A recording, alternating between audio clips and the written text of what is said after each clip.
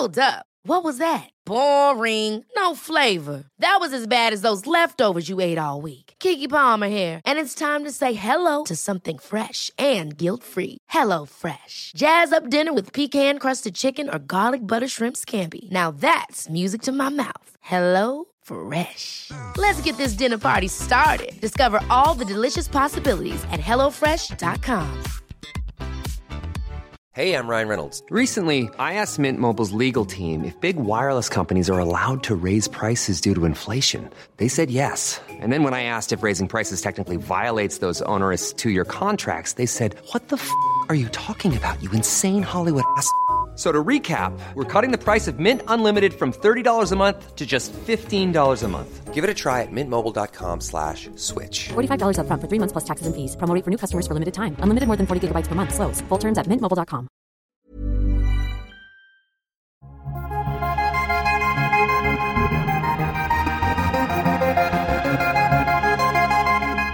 Jag sitter här med en gäst som jag har fått beskriven som en force of nature. En ren naturkraft som alltid är glad, naiv som ett barn som fortfarande i vuxen ålder på fullt allvar tror att allting är möjligt. Kan bli en aning disträ när någonting inte är tillräckligt intressant. En framgångsrik entreprenör som på senare år skaffat sig en skådespelarutbildning och nu sätter upp sin första föreställning på Fotografiska i Stockholm. Det här är Tell Your Story med Jimmy Hanna. Och då vill jag säga välkommen och sen undrar jag, känner du igen dig i beskrivningen? Tack, kul att vara här. Ja, en del av mig var det där faktiskt. Är det läskigt att bli så här beskriven när man inte vet vem som har sagt det här? Det lät som att du hade pratat med någon som känner mig lite. Mm, det har jag. Ja, jag misstänker det. Ja, det var lite jag. Berätta om dig, var kommer du ifrån? Vart är du född? Jag är född i Syrien, i Qamishli. Vi flydde därifrån när jag var 5 år. Med mina föräldrar och mina 2 yngre bröder. Det här var 1988 på julafton. Varför flydde ni på julafton? Ja, just det. Det var så dåliga julklappar i Syrien så vi ville... Nej. Ni bara, vi vill ha något bättre. Nej, det var mina föräldrar. Min pappa hade funderat på det väldigt länge. Att han inte ville vara kvar i Syrien. Av flera olika skäl, bland annat att det var väldigt tufft då. Idag är det ju ett helt annat läge, idag är det ett helvete. Men då var det tufft att inte vara välutbildad och ha bra jobb. Det var väldigt knappt med ekonomin och diktatur, svårt att liksom bryta sig igenom på något sätt. Och min pappa var väldigt så visionär också. Han såg alltid så här, det finns någonting annat än det här. Jag vill göra någonting annat. Det är bland annat därför jag heter Jimmy. Alla undrar om jag är döpt så på riktigt, men det är jag. Min pappa var så här, han var verkligen... Han tyckte att det hände någonting annat på andra sidan jorden. Och han bodde i Syrien och han blev så inspirerad. Liksom, vilken Jimmy är han inspirerad av? Jimmy Carter faktiskt. För att han när jag föddes så sa min farfar till min pappa, sa han så här, du ska döpa honom till Shamon, för det är mer så här syrianskt namn liksom. Och min pappa sa, fundera på något annat namn. Så han bara, nej, han ska heta Shamon, så är det bara. Han bara, men okej då. Så ska han gå dit och skriva in mig hos skattemyndigheten, om man ska säga. Något liknande då. Och då bara tänker jag så här, nej, jag vill ha något. Och då skriver han Jimmy istället. Sen går han hem igen. Och sen kommer han hem och så kommer min farfar fram och bara, hur gick det? Så här, jag skrev Jimmy. Jag bara, va? Vad är det för namn? Jag har aldrig hört det förut liksom. Det kommer inte döpa sina unga till. Så här. Ja, och sen så föddes min bror. Faktiskt den 2 februari. 2 februari har Shamon namnsdag. Så det var så ett tecken. Så min bror heter Shamon. Så han fick bli Shamon. Den här traditionella. Ja. Och du är försökskaninen. Ja, jag är försökskaninen. Ja, fan. Ja. Nej, så och min pappa hade funderat länge, han och min mamma, så här, vi ska göra något annat. Och Sverige var faktiskt inget självklart val. Han ville till Europa. USA var för svårt och han ville till Europa, och han tänkte på Tyskland bland annat, och även Sverige då. Men vi hade lite släkt här. Och min pappa är envis. Han ringde släkten och sa, hörni, jag vill komma till Sverige. Och de sa, nej men gör inte, det är inte bra tid just nu, man får inga uppehållstillstånd. Och då sa min pappa, ja men okej, slå han på. Så ringer han 5 minuter senare igen och säger, hörni, jag kommer, ni får ta emot mig. Jag bryr mig inte vad ni säger ungefär. Så han hoppar på det här planet med sin familj och ringer sin kusin som bor i Sverige och säger, kan jag få låna dina pass? Så vi kan åka in i Sverige med dina pass. Och då får min pappa hela hans familjs pass. Så att jag heter Alexander då på passet. Okej. Och mina 2 bröder, de heter Jeanette och Alexandra. Så de är tjejer, de flyger som tjejer. Och så sitter jag där på planet och flyger liksom. Vi mellanlandar i Milano. Och ingen sa någonting? Ingen sa någonting. Alltså, det var ju små barn. Man frågar inte barn, vad heter du egentligen? Och så här, det visa passen, sen får du gå vidare liksom. Och det var väldigt lätt på den tiden. Man pratade inte så mycket flygplatser med folk. Man hade inte de misstankarna heller faktiskt som man har idag när det kommer till flyktingar och så, den biten liksom. Idag så är det ju en ganska kaotisk situation. Hur känner du som syrian och med din bakgrund att du kommer från Syrien? Det här är en jättestor fråga. Alltså det som händer i Syrien nu är först och främst, det vore löjligt om jag ens försökte beskriva det faktiskt, för det är obeskrivligt det som händer. Det är helvetet på jorden. Jag ska inte säga att det är det enda helvetet, det finns andra ställen också som är lika illa, men jag känner igen mig i Syrien väldigt mycket. Jag var ju där och besökte släkt och vänner 2007, alltså årsskiftet 2006-2007. Men idag kan ju ingen åka dit. Det går inte och ingen kan besöka. Och det är som ett svart hål liksom, som bara man inte åker till. Många av mina släktingar har ju kommit därifrån nu senaste 2 åren. Och tyvärr klarar sig inte alla. För 1,5 år sedan så min moster och hennes barn och barnbarn allihopa omkom i en sån här. De ska ta sig över, ja precis. Jag beklagar. De drunknade allihopa.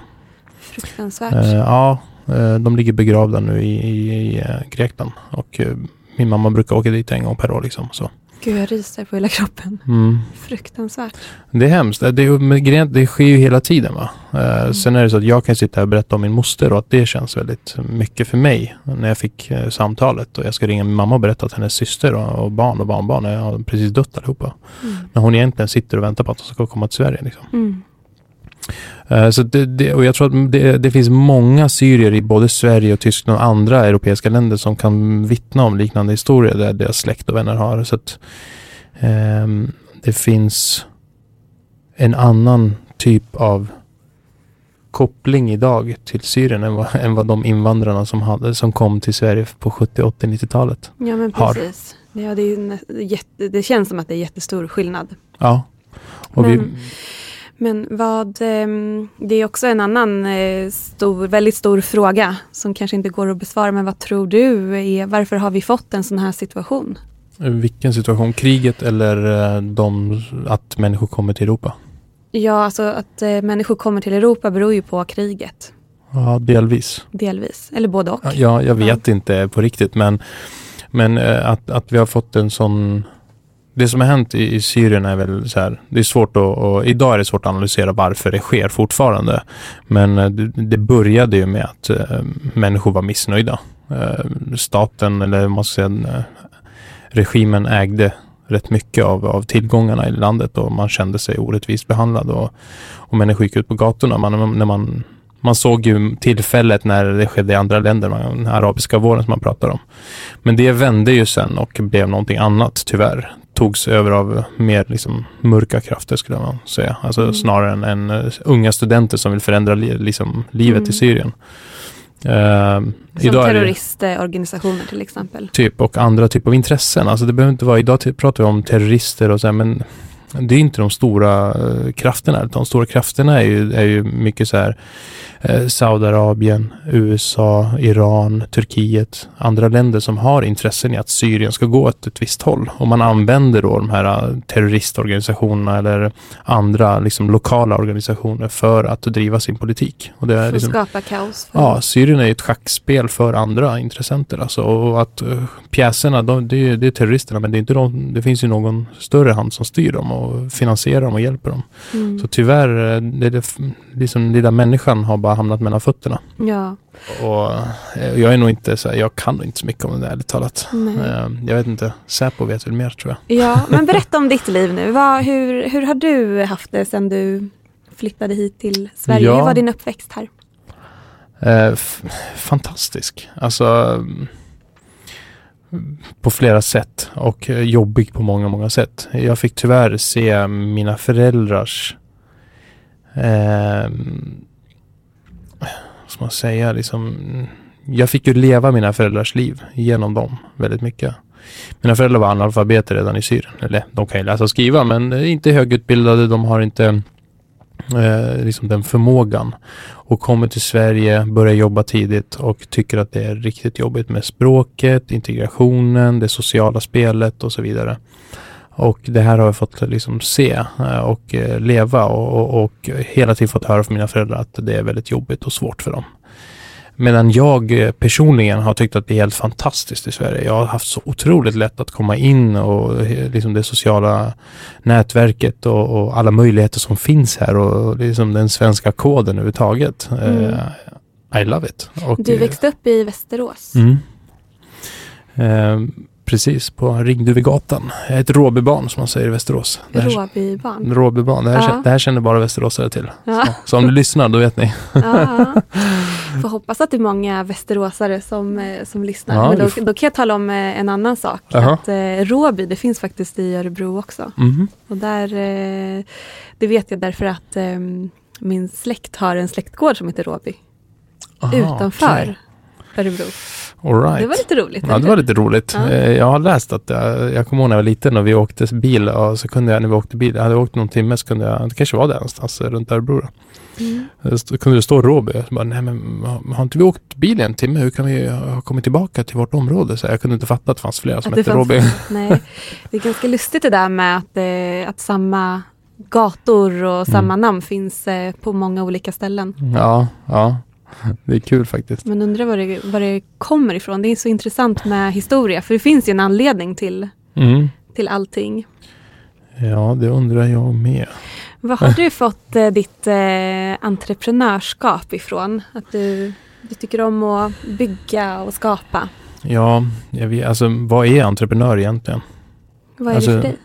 Ja, entreprenör, för mig det är att jag tycker om att... Alltså jag älskar livet. Jag älskar att prova nya saker. Och jag vill inte liksom lämna jorden eller vara nära att lämna jorden och sen liksom inse att jag borde ha gjort det här. Jag borde ha prövat det här. Så jag tycker det är kul och jag tycker inte att det finns något som heter att misslyckas. För jag menar på att varje steg du tar, även om det inte leder till det målet du har satt upp, är ju du har ju vunnit någonting på vägen. Du har vunnit en erfarenhet, en lärdom. Förhoppningsvis goda vänner eller skapar lite fiender eller vad det nu än är, va? Så har du har gjort någonting, du har vunnit någonting. Och jag tycker att jag ser inte att om jag sätter upp ett nytt företag och tror på en idé och vill jobba för det och göra det och jag vill ju lyckas, jag har ju en vinnarskalle såklart och jag kommer inte jobba för någonting annat. Men om det inte skulle bli så, om det visar sig att jag hade fel eller dålig timing eller vad det är, så har jag vunnit massa annat på vägen. Och det här gör att jag är väldigt lugn inför att liksom ta risker. Jag har inga problem med det. Och jag tror att ska du göra någonting i livet som är annorlunda eller som på något sätt spiller över så att det inte är det vanliga, då måste du vara beredd att ta risk. Det är den stora skillnaden. En entreprenör vågar ta risk. Den ser annorlunda på en risk. Jag tror att det är det som är... Ser det som en möjlighet. Ser en möjlighet och ser inte misslyckande som någonting... Det är jävligt jobbigt. Alltså att misslyckas.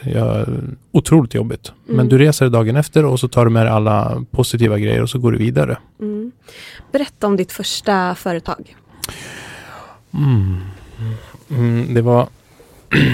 Jag gick ut gymnasiet i Västerås på Vänsterumska och kände att jag vill hitta på någonting själv. Jag hade jobbat väldigt mycket. Jag hade jobbat inom restaurang liksom på helger och vardagar efter jobbet. Och det var min mobil där. Ja. Och hade jobbat på restaurang för att vi hade inte så mycket bra ekonomi hemma och kände att jag ville bidra. Så jag jobbade väldigt mycket extra helger och kvällar. Och det här gjorde att jag lärde mig väldigt mycket om den här branschen. Alltså hur det är, alltså inte just laga mat så mycket, ärligt talat. Jag kunde väl laga mat, men absolut inte någon superkocken och sånt där, långt ifrån. Men däremot så kunde jag liksom konceptet, just kundbemötandet och de här bitarna hade jag fattat att jag var rätt duktig på. Och så då kände jag så att jag ska nog starta eget. Och då när jag gick ut gymnasiet så fanns det en restaurang i Västerås som heter Pizzeria Amore. Som hade gått i konkurs i stort sett 10 år i rad. Alltså. Ska jag sätta på ljudlös kanske? Ska jag lägga till sån här charmig speaker? Kom ihåg att sätta på mobilen efteråt. Det här är Sofia, hon är jobbig. Är det Sofia? Ja. Okej. Jag vet att hon kommer lyssna på det här, så jag säger att hon är jobbig. Hon är jättehärlig. Kanske kan gissa vem det var jag hade pratat med. Jag hörde på texten att det var henne jag hade pratat med. Det är lite så här, den första bilden man får av mig. Ja. Och vad är Sofia? Hon är din Sofia anställda. jobbar med oss på den här produktionen som vi sätter, den här pjäsen som vi sätter upp nu på Fotografiska. Hon är projektledare och planner för det här jobbet. Just det. Yes.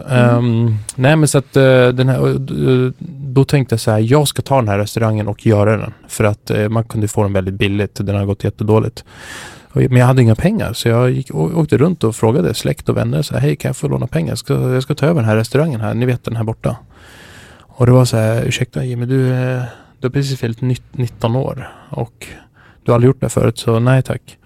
Men till slut så lyckades jag faktiskt, och på något sätt där, min pappa trodde på mig, så han hjälpte mig och prata med sina bröder och sa, hörni, ni måste hjälpa Jimmy här nu, han vet vad han gör. Och så här, va? Tror du på mig? Är inte det en av grundreglerna? Man måste ha någon som tror på en. Det är faktiskt otroligt viktigt.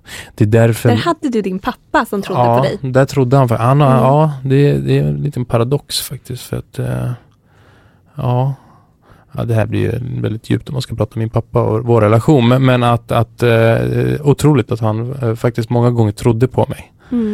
Och jag kunde få styrka och självförtroende genom det. Samtidigt som han många gånger kunde jag tvärtom också. Men den gången... komplexa relationen mellan föräldrar och barn. Ja, verkligen, eller hur? Jag tror att alla kan känna igen sig. Men det är så. Nej, så då till slut så fick vi loss lite pengar och sen så gick jag in och köpte den här restaurangen. Och jag var 19, visst oerfaren att driva företag, men jag ville lära mig allt. Liksom, allt från bokföring till att baka en pizza, jag kunde baka pizza då, till att göra mat, till att servera och ta hand om hela konceptet. Och det gick fantastiskt bra. Jag hade 5 anställda. Vi vann så här lite priser i tidningen om så här bästa maten och bästa snabbmaten. Och fick mycket kunder och utvecklade konceptet, och det gick fantastiskt bra. Jag hade stället i 4 år. Men sen så tänkte jag så här att okej, antingen så tar jag det här stället och gör det till Sveriges största restaurangkedja, eller så gör jag något helt annat. Jag hade fått väldigt stort huvud för att det hade gått så bra för mig första gången. Men det var mitt första företag. Och då sen gick det bara nerför efteråt. Då sålde du det företaget och gjorde något annat? Sålde det, och sen så gav jag en hel del pengar till familjen så de kunde köpa hus och så, mina föräldrar. Och så tog jag en del själv och åkte till Stockholm, till huvudstaden. Och då skulle det liksom hända grejer. Nu ska vi bygga ett rejält företag här, och IT har jag alltid varit intresserad av. Och följt med i den utvecklingen, och jag hade stött på en herre från Stockholm som hade en rätt knasig idé faktiskt. Ett helt nytt sätt att handla på nätet. Inte för att utveckla det för mycket, men det handlade om att så här, vi skulle vara en plattform där människor kunde gå in och köpa saker, och inte på vilket sätt som helst, utan man går in och säger att du vill köpa en tv som Elgiganten säljer, bara så här exempel, eller vem som helst. Och de säljer den här tvn för 10 000, säger. Du kan gå in på butik och köpa för 10 000. Men du kan också gå in här på ducano.com eller .se. Den finns inte längre. Där så kunde du se samma tv. Elgiganten säljer den. Den börjar på 10 000. Men priset går ner för varje gång någon visar intresse för den här. Så om du är den första personen, då betalar du som ser den här tvn. För det finns ett hemligt pris, va? För att få se hemliga priset så betalar du 20 spänn. Och då äger du produkten i 1 minut, och så går det ner från 10 000 till 9 980. Så din 20 finansierar den här sänkningen av tvn. Ja, då tänker du så här, men jag väntar lite så får någon annan gå in så länge. Som ett spel? Ja, precis. Så blir det som ett kösystem. Så den efter det går in, så ser han tvn för 9 960. Så tänker jag, ska jag köpa eller ska jag vänta? Nej, jag väntar. Och så liksom får man se när någon slår till, så att säga. Ja. Det här är lite krångligt. Nej men alltså, så att jag går in och sen så då måste jag välja, jag köper den för 20 kronor. Precis, för 20 spänn så får du se det hemliga priset som börjar på 10 000 och som går ner hela tiden. Okay. För varje person som går in och ser hemliga priset så går det ner med 20 spänn. Ja, okej. Så om du är den första som tittar på det hemliga priset, då kommer det kosta 9,980. Är du nummer 2, då kostar det 9,960. Så det hemliga priset ändrar sig? Ja, så när du går in och tittar på den, om du är person nummer 10, då har den sjunkit med 200 spänn. Då kostar det 9,800. Och så äger du produkten i 1 minut. Och då kan jag välja, jag köper den för det här priset. Precis, ja eller nej. Vill du ha den inte? Så tar du nej, då går nästa person in och får se. Och varför funkade inte det här då? Ja, det är en bra fråga. Nej, idén var bra. Jag satte upp en affärsplan, åkte runt, fick riskkapital från 5 olika investerare. Vi fick Almis största innovationslån. Det gick jättebra på det viset. Och, hur mycket var det? Vad är de här Almi-lånen? Det var 400 000. Ja. Och sen så fick vi riskkapital på ungefär 700 000 plus våra egna. Vi var uppe i nästan 2 miljoner. Det var det att vi la ner alla de här pengarna på en riktigt snygg lösning. Och vi hade några återförsäljare med oss. Men jag hade glömt bort det absolut viktigaste. Alltså, hur ska vi få in kunder? Jag har inte tänkt på kunderna. Jag har bara tänkt på att göra en jättecool lösning och lägga ut den på nätet och hoppas på att folk ska köpa. Men det gick 3 veckor. Vi sålde en PlayStation bara. Oj! Ja, och sen 3 veckor till och så sålde vi ingenting. Och sen går tiden och pengarna tar slut. Och du vet, då har jag hållit på med det i flera år. Jag har inte en krona kvar. Jag har liksom allt jag byggt upp är borta. Stackars dig. Ja, då tyckte jag så lite synd om mig själv. Fast det är inget... Det var bara bra, ärligt talat. På vilket sätt var det bra? Att du fick en liten sån näsknäpp att det inte är så enkelt? Nej, men det var bra för att nästa företag jag startade, då tänkte jag direkt, det första jag tänkte på var, hur ska vi sälja det här? Hur ska vi få in kunderna? För sen så, jag jobbade extra på kvällar och så när jag hade det här Ducano, och i samband med det så träffade jag en kille som heter Mikael Wiklander. And the rest is history, höll jag på att säga. Han jobbade som ekonomisk rådgivare för förmögna privatpersoner. Och hade en liten idé på hur man kunde paketera om de här sakerna.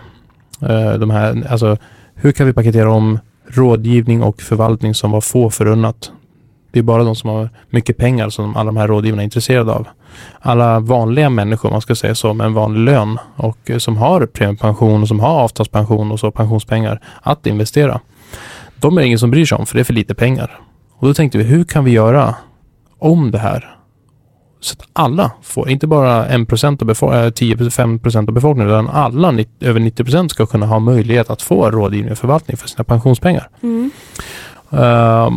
Och gjorde då vi paketerade om. Vi var ju först ut med det här mail- och sms-rådgivning.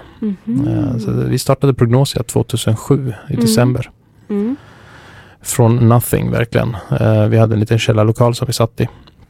2007 var det ju mycket investeringar överhuvudtaget i allt möjligt. Och 2008 kom ju fastighetskrisen och finanskrisen egentligen då. Som sänkte hela börsen rejält. Så vi hann ju starta precis innan det. Men var det bra för er eller var det... Alltså det var väl, det är klart, då fick vi en till uppförsbacke att jobba mot, att kunna tala om för en person, en kund att så här, hej, vi kan hjälpa dig investera dina pengar.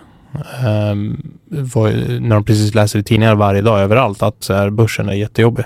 Det går dåligt, akta er. Det går bara ner. Så det var en uppförsbacke, men grejen är den att pensionssparande och liksom är ju långsiktigt. Det är ingenting man ska titta på hur går det idag eller imorgon, utan du ska ha en strategi som du håller dig till på lång sikt, och det är den som ska generera att du gör plus liksom. Men skulle du säga att du idag fortfarande är väldigt insatt i pensionssystemet och hur det funkar och vad som är bäst att göra? Om jag är insatt? Nej. Det är jag inte.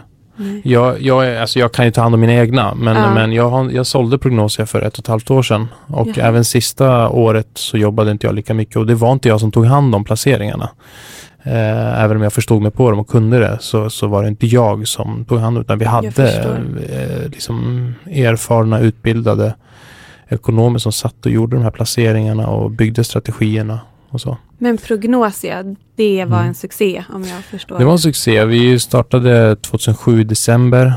Det var bara Mikael och jag med 0 kunder och minus i kassan. Och hade liksom, inom 5 år så hade vi 70 000 kunder och över 100 anställda. och omsatte 230 miljoner. Oj. Så det var fantastiskt. En jättekul resa. Vi lärde oss massor och liksom de 7 åren jag jobbade på Prognosia, det var erfarenhet som 70 år alltså. Ja. Vi gjorde nya saker och gjorde saker varje dag. Och vad var det ni gjorde som gjorde att ni lyckades så bra? Om jag ska lyfta ut liksom en enstaka eller 2 enstaka saker ur alltihopa. Vi gjorde ju otroligt mycket. Alltså vi jobbade ju konstant hela tiden på alla fronter. Allt från vår marknadsföring till vår försäljning till vår paketering till våra produkter och liksom alltihopa. Men jag tror någonstans så här att vi var ihärdiga. För jag menar, när jag lägger upp det så här och vi gick till 100 anställda och omsatte 230 miljoner. Det låter väldigt enkelt, men det var ju inte så, utan vi jobbade ju ihjäl oss i stort sett de första åren. Och jag tror så här, vi stötte på mycket problem, mycket utmaningar, men vi trodde hela tiden på oss själva att vi kunde lösa dem, och vi bara löste dem och gick vidare. Liksom hela tiden. Bara framåt. Och lärde oss av det vi hade gjort och tittade framåt och trodde mycket på vår produkt och oss själva. Mycket. Det var nästan jobbigt ibland. Och det tror jag man måste. Alltså för du stöter på så otroligt mycket. Många människor som inte kommer tycka att det du gör är bra och rätt. Och det är då du måste tro på dig själv. Precis. Ja, men det är ju nästan att bygga upp ett företag. Det är nästan lite som att ta hand om ett barn. Lite. Men man måste bygga det så starkt och skydda det från alla faror. Och ju mindre det är, ju nyare det är, desto mer känsligt är det. Så det är ju faktiskt ett jättestort hot att vara omgiven av negativa människor. Eller bra som liknelse, absolut. Ja, men så känner jag. Exakt så känner jag. Ja, jag förstår. Ja, men och vi kände ju hela tiden också att det här är vår lilla baby, om man ska liksom dra den parallellen. Det låter som en klyscha för att alla säger det, men det är verkligen så. Ja. Det är ju din skapelse. Du vill ju att det ska bli bra. Du vill ju kunna ta hand om den. Vi byggde ju känslomässiga band. Även om vi var väldigt rationella i vårt arbete, så byggde vi mycket känslomässiga band till företaget. Och det kunde vi ju ibland, liksom, själv märker man ju inte av det. Det är andra utifrån som märker av att när det kommer en ny anställd eller någonting och de ser att alla våra beslut inte alltid är rationella, utan det kan vara mycket känslomässigt, och det är sånt som byggs upp med tiden, va? Till slut så blir det liksom det blir ett subjekt, en person för dig som du tycker om och älskar, och då finns det inte så mycket rationella beslut i det faktiskt, även om man försöker. Men var det inte svårt för dig då att skiljas ifrån det här företaget? Både ja och nej. Saken är den att vi hade aldrig tänkt på att sälja bolaget. Det gick så bra, vi tyckte om att jobba med det här. Och sista året så jobbade jag bara i styrelsen, vilket gjorde att jag fick mer tid att göra annat. Så jag började faktiskt redan då börja titta på vad mer kan man göra. Vi hade en grym ledningsgrupp som var på väg att liksom utveckla det till nästa nivå. Men jag ville titta på lite annat och göra annat också. Så sista året så hade jag redan kommit in på skådespelarspåret som alltid har så här legat och bubblat i mig, men jag har aldrig gjort någonting av det. Din innersta dröm. Verkligen. Ja. Jag kommer till det, va? Men svar på din fråga om det var jobbigt att lämna över eller släppa det. Vi har aldrig tänkt på att sälja, och vi har blivit approachade varje år av flera olika bolag i branschen och säger så här: hörni, är ni intresserade av att sälja? Och då, vi har alltid sagt nej, det är bra, tack. Och vi har fått så här lite skambud, kan vi tycka. Men den här gången så var de väldigt seriösa, de här som ringde, och sa: vi vill verkligen köpa er. Ja, men okej, presentera vad ni tänker då. Och när de gjorde det så såg det väldigt seriöst och bra ut alltså. Det är nästan så här, det är bra. Så att vi gick in i säljprocessen.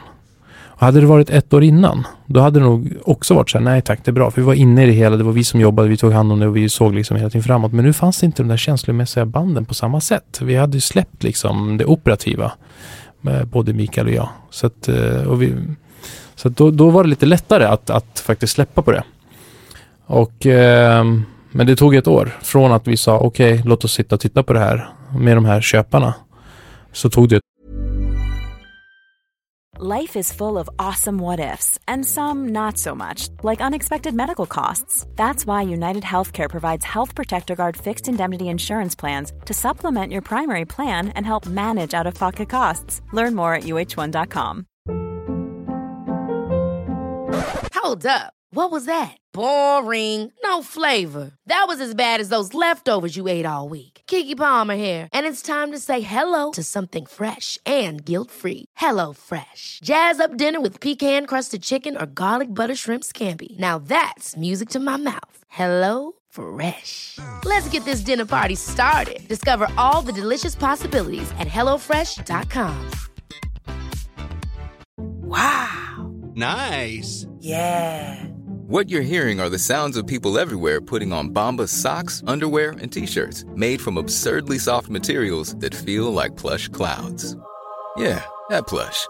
And the best part? For every item you purchase, Bombas donates another to someone facing homelessness. Bombas. Big comfort for everyone. Go to bombas.com/ACAST and use code ACAST for 20% off your first purchase. That's bombas.com/ACAST. Code ACAST. Ett år innan vi landade i någonting som kunde bli en affär. Varför tog det så lång tid? Det är så många detaljer som ska sitta och det är först och främst förhandlingarna fram och tillbaka i hur mycket de ska få köpa det här bolaget för. Mm. Men också alla detaljer. Avtalet var lika tjockt som Bibeln ungefär. Inte lika många blad dock, för bladen är lite tjockare i det. Men det är mycket detaljer som ska sitta och sånt tar tid. Plus att vi gick ut sen till på marknaden och sa att nu är vi till salu. Och då fick vi in rätt många som var intresserade. Så ni fick en och då gick ni ut och erbjöd till alla? Ja, vi tänkte att om vi ändå ska göra den här processen nu med de här, då går vi ut och berättar för fler att vi är till salu. Och hur gör man det? Alltså vart går man ut och berättar det? På Blocket. Nej, jag skojar. Nej, jag bara Ja, du tog fram datorn, men nu ska jag lägga ut någonting på Blocket. Nej, utan det är man får gå, alltså vi hade ju ändå jobbat i branschen många år och kände de flesta i branschen, så att man kan via nätverket berätta för dem man tror skulle vara intresserade. Man går inte ut hur brett och skjuter hur brett som helst, utan det var liksom, vi selekterade 7-8 bolag på marknaden som är stora, som har kapitalet, som har ett intresse att utveckla sin affär, och berättade för dem att hon är intresserade. Och de flesta, om inte alla, det var väl någon som sa att det är bra, men de flesta var så här: okej, vi vill ses och träffas och prata om det här, och det blev liksom budgivning, om man säger så, också. Gud, det måste ha varit jättespännande. Fantastisk resa. Roligt. Mycket kul. Alltså, det är jätteroligt. Jag är lyckligt lottad att få ha varit med om en sån process. Alltså. Och så mycket bekräftelse på att ni har gjort rätt, att ni har lyckats. Och... Ja, och mycket tur. Ja, men fast det är ju inte tur egentligen. Ja, jag tror att man måste ha mycket tur också. Ja, fast samtidigt så ni hade ändå hållit på i flera år. Det var inte så att det kom från ingenstans. Att ni bara halkade på ett bananskal. Ett stort väluppbyggt företag. Och någon vill köpa det. Någon vill lämna över det här på Blocket. Det är ju sannolikhet också. Ju mer man gör, ju mer... Så är det verkligen. Jag menar inte att det sker av sig själv och man har tur. Utan jag menar, som sagt, vi jobbade ju verkligen... Det går inte att beskriva hur mycket vi jobbade. Men vi jobbade jättemycket, alltså dag och natt de första åren. Vi andades prognos, ja. Men jag vet ju många som är jätteduktiga, som är grymma på det de gör, har grymma produkter. Och liksom så här, man tänker det här borde lyfta. Men det gör inte. Men det kan vara så här timing, det är små saker som man inte vet, som man inte rår över.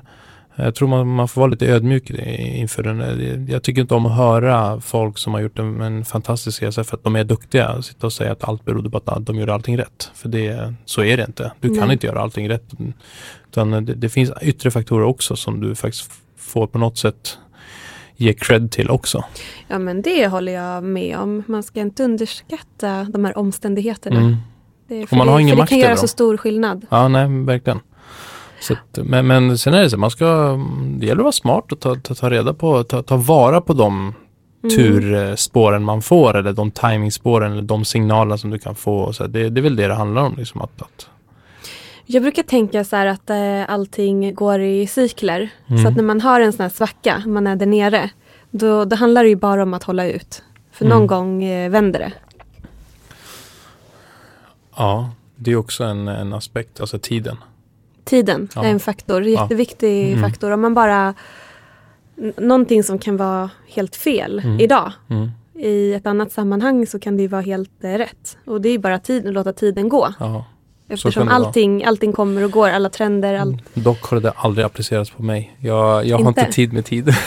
Nej, utan du så här, mer tänker det här vill jag ha. Nej, men det du säger är ju faktiskt så här, det är sant. Alltså, tiden är ju otroligt viktig och du kan ju sitta på ett ägg och verkligen säga jag håller det varmt för det kommer en stund och sen så pang får du liksom tillfället. Det kanske är en sån här kvinnlig approach på det hela. Tror du det? Jag vet inte. Kanske. Ja, jag är dålig på det där med genus, alltså hur kemin funkade. Ja, jag tror att alla... Men jag tror så här, personligen för mig så är jag otroligt otålig. Jag vill att saker och ting ska ske nu. Har jag en tanke, har jag en idé, så ska vi lösa den och fixa den nu. Inte så här, vi tar det sen eller vi ska sova på saken. Sova på saken kan funka någon gång, men nej. Ta fram en lösning nu, sen kan du sova på saken. Så kan du se om du kan hitta en bättre imorgon. Men det är väl att jag bara är otålig, tror jag. Men är du impulsiv? Ja, det är jag också. Mindre nu. Ja, jag är lite... Alltså, jag är inte bara barn längre liksom. Nej, du är jättegammal. Nej. Ja. Nej, det är du inte. Vad är du, 35? 33. 33? Yes, 2 år yngre. Ja. Ja, men det där är... jag tycker det där är jobbigt faktiskt. Med ålder? Ja. Har du 30-års... Nej, men jag älskar livet så mycket och jag tänker på så här, jag vill inte dö. Nej, men det är faktiskt en intressant aspekt också. En del säger ju att kreativitet egentligen är dödsångest. Att, det har jag aldrig hört förut. Det där var ju... är det sant? Det låter så. Men alltså...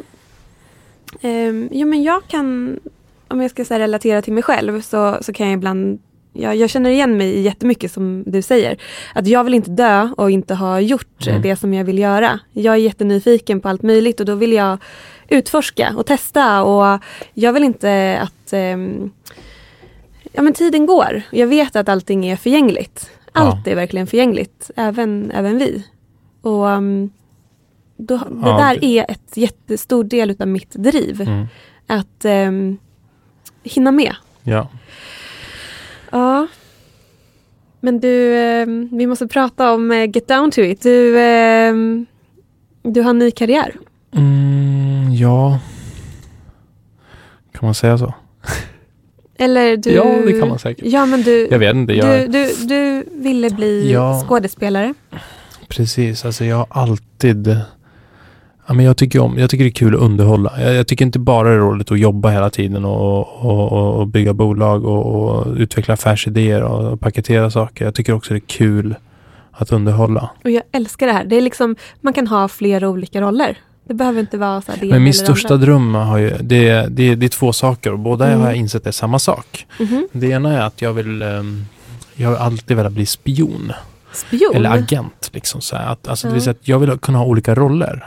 Jag vill kunna liksom glida in på en rysk bastu och bara liksom chillo och få ut information eller liksom sitta på på en syjunta och vara jättetrevlig med tanterna där och få ut information eller inte, jag vet inte, men alla möjliga konstiga saker. Men har det här med att du är nyfiken, att du vill uppleva olika sammanhang och olika... Ja, men också att jag tror så här att jag skulle kunna göra det bra. Jag brukar stå fram spegeln och leka olika saker. Jag tänker så här, det här skulle jag göra jävligt bra. Fan, kan inte CIA ge mig uppdraget. Jag kommer klara av det. Jag kommer kunna få ut varenda bokstav från de här terroristerna. Ja. Jag odlar skägg, jag tar på mig, jag hoppar in där några månader, jag kommer ut med mycket information. Jag tycker det är kul, va. Och jag tror det låter mig själv. Som att du gillar så här method acting, så här att du blir personen. Ja, just det. Ja. Och det andra är att jag alltid har drömt om att hålla på med skådespelaryrket. Alltså och klä mig roller och bli någonting, bli ett med det. Men då tänkte jag så här, till slut, jag var mogen nog att inse att jag måste kolla, är det här bara en romantisk dröm jag har? Liksom, du vet hur det är, ibland har man ju så här, jag blir pilot. Men så går man där och testar och så bara, oj nej, det här var ingenting för mig. Man har liksom en dröm om någonting, men sen visar det sig att när man väl gör det så var det inte samma sak. Nej. Och då vill jag ta reda på, är det så för mig eller är det här på riktigt? Så då gick jag en kvällskurs här på Kalle Flygare och började googla och kolla, var, om du ska bli skådespelare, var går någonstans om du inte ska gå på Dramatiska högskolan liksom. Och då gick jag på den här kvällskursen och jag har aldrig haft så kul i mitt liv. ja, men inte roligt att jag satt och skrattade, utan mer så här, det utmanade mig på djupet alltså. På riktigt. Det var inte bara att så här, klä sig en roll och spela den. För Gud vad jag får lust att gå den här kvällskursen också. Men jag har faktiskt gått Kalle Flygare också, så att jag vet lite. Just det, jag tyckte du nämnde det förut också. Men det finns en skådespelare i dig också. Ja, men jag tänkte så här att jag också var så där nyfiken. Att jag ville testa olika saker. Men när jag gick Kalle Flygare, då slutade jag efter 1 år. Därför att då kom jag på att jag hellre ville vara mig själv än någon annan. Men nu efterhand så tror jag att det bara var en sån här psykologisk stopper. Alltså att, du vet vad heter det? När man fått en blockering. Ja. Jag tror att jag var rädd. Jag tror att jag var så här, jag hade extrem scenskräck. Varje gång som det var min tur, du vet man gör de här övningarna, så trodde jag att mitt hjärta skulle stanna. Ja. Och jag tror att det var det som var problemet. För som skådespelare, det går ut på, det är att utforska sig själv. Ja. Hitta någon annan eller förstå någon annan och illustrera genom att hitta det i sig själv. Exakt. Och det kan vara, alltså det är häftigt. Det är jättehäftigt. Det är häftigt och det utmanar ens egna person. Speciellt för mig som liksom eller speciellt för mig, det lät som att det var bara jag som kände så. Alla känner ju verkligen den här känslan att vad händer om jag går upp nu och alla tittar på mig och jag ska liksom göra det här. Och jag tror man fattar inte det för man är där och ska göra det. Alltså det är en hemsk upplevelse. Men det är också den upplevelsen som på något sätt så här vibrerar i mig. Efteråt så är det, jag får ju kicken efteråt. Eller medan jag gör det innan, jag kissar på mig innan på riktigt.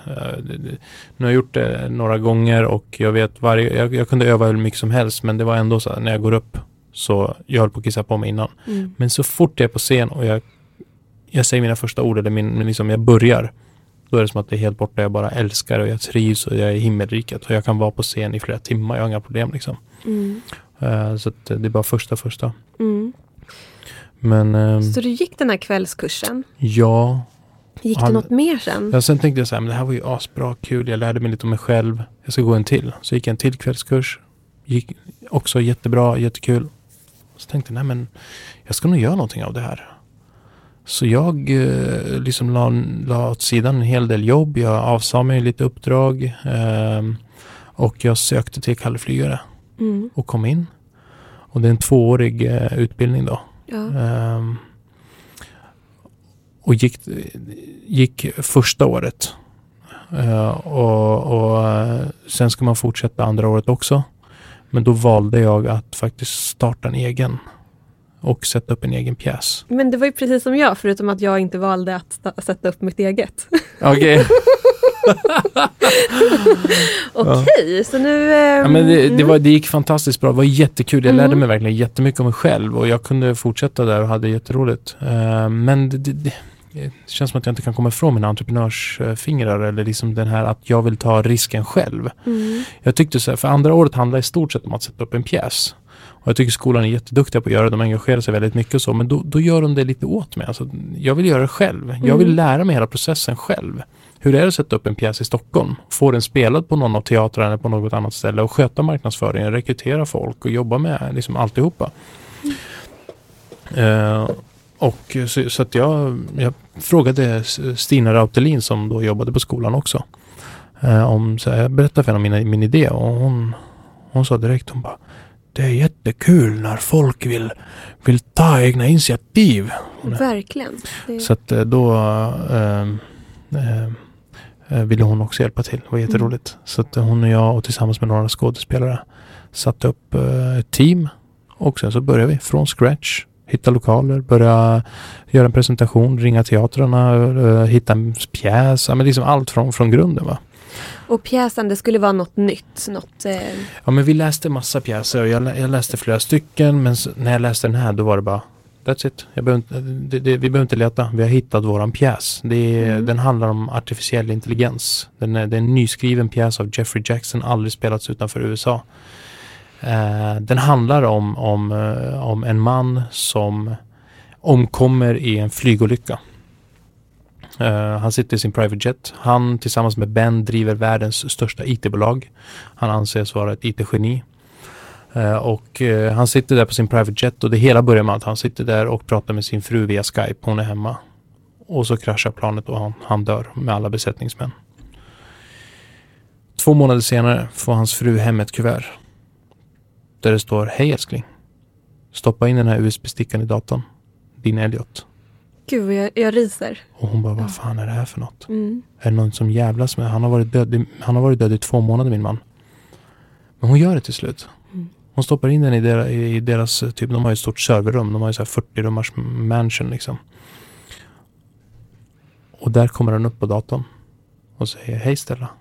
Jag är tillbaka nu. Om du ser mig nu så betyder det att något olyckligt har hänt mig.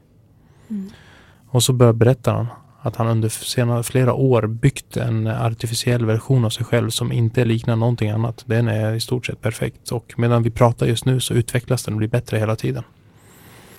Och det visar sig då att hon stortrivs med den här nya i början då. Allting går jättebra, men det börjar hända saker för att hans delägare tycker att hans gamla kollega liksom Ben som lever fortfarande tycker att det nu börjar bli obehagligt med saker som han gör och kontrollerar. Och den här, jag vill inte avslöja för mycket va, men... Gud vad spännande. Jag måste komma och se. Den här måste Stockholm se, punkt. Ja. Alltså det är för första en nyskriven pjäs, det är en ny grupp med ett nytt initiativ, det är mycket spännande. Det spelas på Fotografiska, det är nytt och häftigt. Första pjäsen på Fotografiska. Första pjäsen Fotografiska. Och det är också lite kul så här, vi tillsammans med dem har liksom gjort det här nu. För det var så här, jag ville inte att vi skulle spela på en traditionell teaterscen, utan jag ville att vi skulle hitta på någonting annat. Kan vi göra någonting annat? Och så Fotografiska tyckte vi så här, det här kan bli riktigt kul, så vi kontaktade dem. Och vi kontaktade många andra också ska jag säga, men de var vår prio 1. Och jättekul, de är riktigt duktiga på Fotografiska, de är härliga, de vågar också om de vill göra nya saker, så att vi bara matchade direkt. Och nu 8 april är det premiär. Det går 13 föreställningar där nu på våren. Och man kan liksom, och då ingår utställningarna också, och man kan äta mat där, så det är liksom en helhetsupplevelse, va? Och det är det jag tycker om. Jag tycker det saknas lite när man går på teater, att bara köpa en teaterbiljett och sen ett glas vin i så här pausen och sen sätta sig där i 2 timmar till och sen gå därifrån. Jag vill ha den här helhetsupplevelsen. Ja, en hel kväll med. Så det tycker jag passar bra här. När är premiären? 8 april. Det är snart. Det är väldigt snart. Så att, hur känner du dig? Det känns bra. Det enda jag gör just nu är ju att repetitionerna. Nu har jag liksom jobbat så mycket med de andra bitarna. Alltså produktionsbiten med marknadsföring och administration. Så att nu har jag lagt det åt sidan. Sofia hjälper mig med det. Nu repar jag bara. Det är det enda jag gör just nu. Hur lång är pjäsen? Det är ingen paus i den. Den kommer vara nästan 2 timmar lång. Mellan 1,45 och 1,55 där någonstans kommer den hamna. Och alla kommer sitta som klistrade på helspänn hela 2 timmar. För det är så spännande. Den är jättespännande. Hoppas att ni alla kommer tycka. Jag älskar det, men det kan ju vara så att det låter lite så här läskigt. Och sen så väldigt att det ligger i tiden. För vi lever ju verkligen i ett digitaliserat samhälle. Alltså och när vi dör, då kommer ju allting som vi gör på nätet, det kommer ju finnas kvar. Ja, det kommer det göra.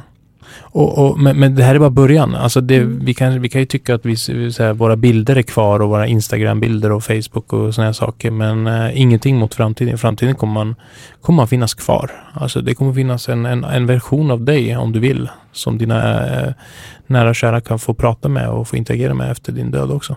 Hur tror du att det kommer funka? Eller berätta hur... Jag vet inte. Jag vet inte hur det kommer funka, men just nu så läser jag mycket också om liksom AI överhuvudtaget. Nu ska vi inte gå in på det är så här, men det vi tror om framtiden tar det gånger 100 ungefär. Det var vad jag tror kommer hända i framtiden, för möjligheterna är jättestora. Men tror du på att det finns ett liv efter döden? Alltså menar du själsligt eller? Ja, men till exempel säg att här är våran värld och sen så är det som ett så här är gränsen. Och sen så när man lämnar kroppen och dör, då är man där på andra sidan. Då kanske man bara är sin själ, sitt mind, utan tankar och utan några gränser, utan du vet den här fysiska världen. Precis. Och sen så har man den här Alltså jag vet inte. Jag tänker bara så här det digitala. Om det kan bli som någonting som kopplar ihop. Ja, men precis som du beskriver i pjäsen. Att huvudpersonen har gjort. Ja, han har byggt en intelligens som... Ja, alltså jag tror inte att vi har en själ på det viset. Att som lever kvar och så. Utan jag tror att det är, som Ben säger i pjäsen också, vi har funktioner i hjärnan som vi uppfattar som liksom medvetande och så vidare. Och jag tror, om vi nu i framtiden, eller när vi i framtiden lyckas på något sätt leva kvar i en virtuell värld, så tror jag inte att det är samma person som lever kvar. Utan det är Jimmy Hanna dör ju. Det är en kopia. Ja, jag kommer inte vakna upp igen och jag dog igår och nu är jag alltså jag vet ju inte, jag dör, jag är borta. Däremot för de som är kvar, de kommer få uppleva en kopia som är som jag. Eller liksom, och det är lite det som händer i pjäsen. Vi vet ju inte om... Hemskt. Jag vill inte att det ska vara så. Ja, jag tror oavsett vad som kommer hända i framtiden så tycker människan att det är bra och därför så händer det. Ungefär så funkar evolution. Bara det som är bra överlever. Men då kommer det bli som att till slut blir det som en majoritet utav kopior på människor som har levt. Ja, om det nu är så vi kommer vilja göra det. Men universum är oändligt så det finns mycket plats. Vi behöver inte bråka om plats direkt. Jag kan sitta på min egen lilla stjärna. Ja. Vet du, nej men så att vi kommer ha... det jag ville säga just... jag tycker det är så spännande då, men med pjäsen är att jag vill inte spoila någonting eller så, men det händer ju mycket saker och det finns också en journalist som leder ett program som heter Sanningen som ska fram. Han är programledare för det och han jagar sig till så vad är det som händer? Alltså lever han på riktigt eller vad är det här för någonting? Och hans fru hon tycker det här är fantastiskt. Och Ben vill att hon ska stänga av det här. Och Katrin som Elliot, jag spelar Elliot då, som då är den här mannen som kommer tillbaka. Han anställde Katrin för att hon skulle vara deras kommunikationschef. Hon kommer nu bli vd när han är död. Men han kommer tillbaka och säger att ändrade planer. Och hon gör allt för att få makt och liksom vill ta tillbaka det här. Så att det hela på något sätt det handlar egentligen inte om Elliot att han kommer tillbaka, utan det handlar om alla andra. Och det är det jag tycker vi lyfter fram. Alltså det är de frågorna som jag tycker är intressanta som vi lyfter fram. Alltså vad händer med människorna, relationerna och personerna i relation till den här artificiella intelligensen? Hur påverkas de? Och vad händer med deras liv? Och det är ur det perspektivet som jag tycker det är intressant att se också. Det pratas mycket om AI och det pratas mycket om IT och att det är häftigt så här, men vad betyder det för den vanliga människan när någon kommer tillbaka? I verkliga livet. Ja, i verkliga livet. Mm. Ja, men riktigt spännande. Det här ser jag fram emot att uppleva. Härligt. Och jag måste fråga, vad har du fått ditt självförtroende ifrån? Att våga göra allt det här och olika saker och... Ja, jag har nog inte så bra självförtroende om jag ska vara ärlig. Inte? Nej, jag undrar om det är någon som har det egentligen. Fan. Jag tror att man kanske säger att man har det. Man har ett yttre som kanske utstrålar bra självförtroende. Men jag har inte det. Alltså men jag tror mycket på mig själv. Men jag tror inte det är samma sak. Eller jag vet inte om det är samma sak. Jag tror ju på att så här, men fan, jag borde kunna hoppa in här och göra det här jättebra och så. Men jag tvivlar ju också många gånger. Jag är inte så här någon superman som bara jag kommer klara av det här. Jag tvivlar på mig själv lika många gånger som jag tror på mig själv. Men jag vågar ta risken. Jag vågar ta risken och jag vågar säga till mig själv det är möjligt att jag failar här alltså. Men då gör jag det. Men jag tar med mig någonting härifrån. För de roligaste historierna som jag sitter och berättar för kompisar och nya människor jag träffar, det är inte att vi tog prognoser till att bli ett fantastiskt bolag. Jag berättar om alla fails vi gjorde på vägen. Om bolag som inte gick bra. Och så. Det är de bästa historierna att berätta. Det är de roligaste, det är de som har mest innehåll, de är detaljrika, de är roliga för andra att höra. Så att jag tror just det att jag har inga problem med risken. Nej. Ärligt talat. What the fuck can happen? Och det tycker jag är en ganska bra sammanfattning på det hela. Att ta bort pressen, våga testa, våga misslyckas, våga lyckas också. Vi brukar alltid avsluta med en låt. Vilken låt skulle vi... Vilken låt skulle vara så här Jimmy Hanna-låten i filmen om ditt liv typ? Jag vet att du sa till mig att jag skulle ha tänkt på det. Jag har inte gjort det. Har du inte? Då får du i så fall vara spontan. Ska jag vara helt spontan nu? Ja, då får du ta det som först kommer i tankarna. Jag vet inte. Tenacious D, vet du vilka det är? Ja, vänta. Säg någon låt. Kickapoo. Nej, det handlar om en kille som vill bli hårdrocksstjärna. Okej. Men hans pappa säger att det där är bara djävulsdyrkande. Du ska inte hålla på med sånt. Men han bryter sig igenom ändå och gör det. Ja. Då lyssnar vi på den. Tack så jättemycket för att du ville vara med i Tell Your Story. Härligt, tack så mycket. A long ass fucking time ago in a town called Kickapoo, there lived a humble family, religious through and through. But yea, there was a black sheep, and he knew just what to do. His name was young JB, and he refused to step in line. A vision he did see of fucking rocking all the time. He wrote a tasty jam, and all the planets did align. Oh, the dragon's balls were blazing as I stepped into his cave. Then I sliced his fucking cockles with a long and shiny blade. 'Twas I who fucked the dragon, fuck-a-licing, fuck-a-loo. And if you try to fuck with me, then I shall fuck you too. Gotta get it on in the party zone. I got to shoot a load in the party zone. Gotta lick a toad in the party zone. Gotta suck a chode in the party zone. Ah!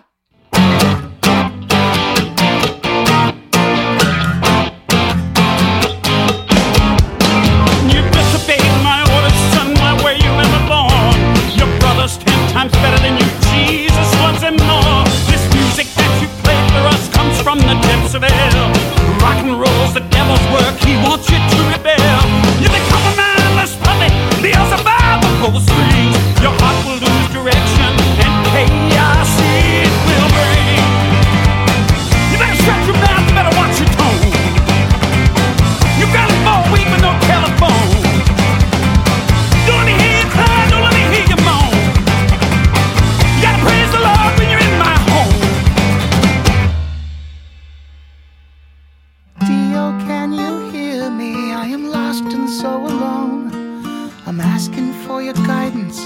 Won't you come down from your throne? I need a tight compadre who will teach me how to rock.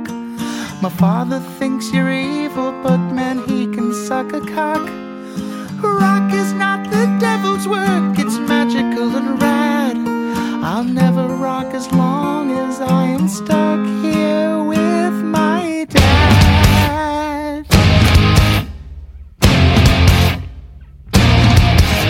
I hear you, brave young jabrils, you are hungry for the rock. But to learn the ancient methods, secret doors you must unlock.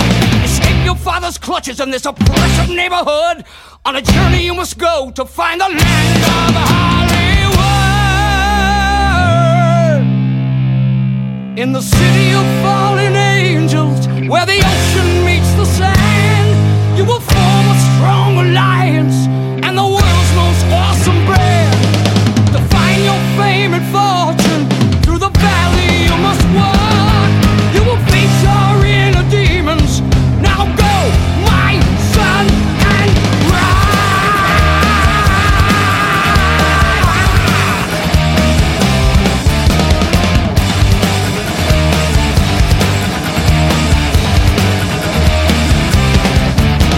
So he built from fucking Kickapoo with hunger in his heart, and he journeyed far and wide to find the secrets of his art. But in the end he knew that he would find his counterpart.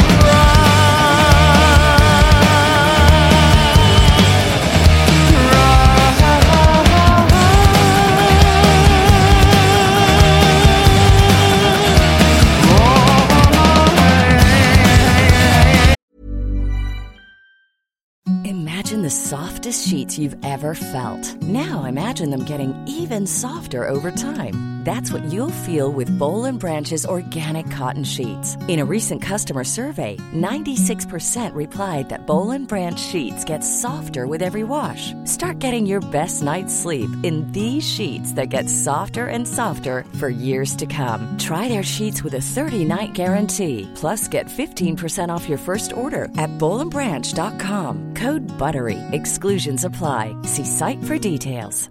Ever catch yourself eating the same flavorless dinner 3 days in a row? Dreaming of something better? Well, HelloFresh is your guilt-free dream come true, baby. It's me, Keke Palmer. Let's wake up those taste buds with hot, juicy pecan-crusted chicken or garlic butter shrimp scampi. HelloFresh. Stop dreaming of all the delicious possibilities and dig in at HelloFresh.com. Let's get this dinner party started.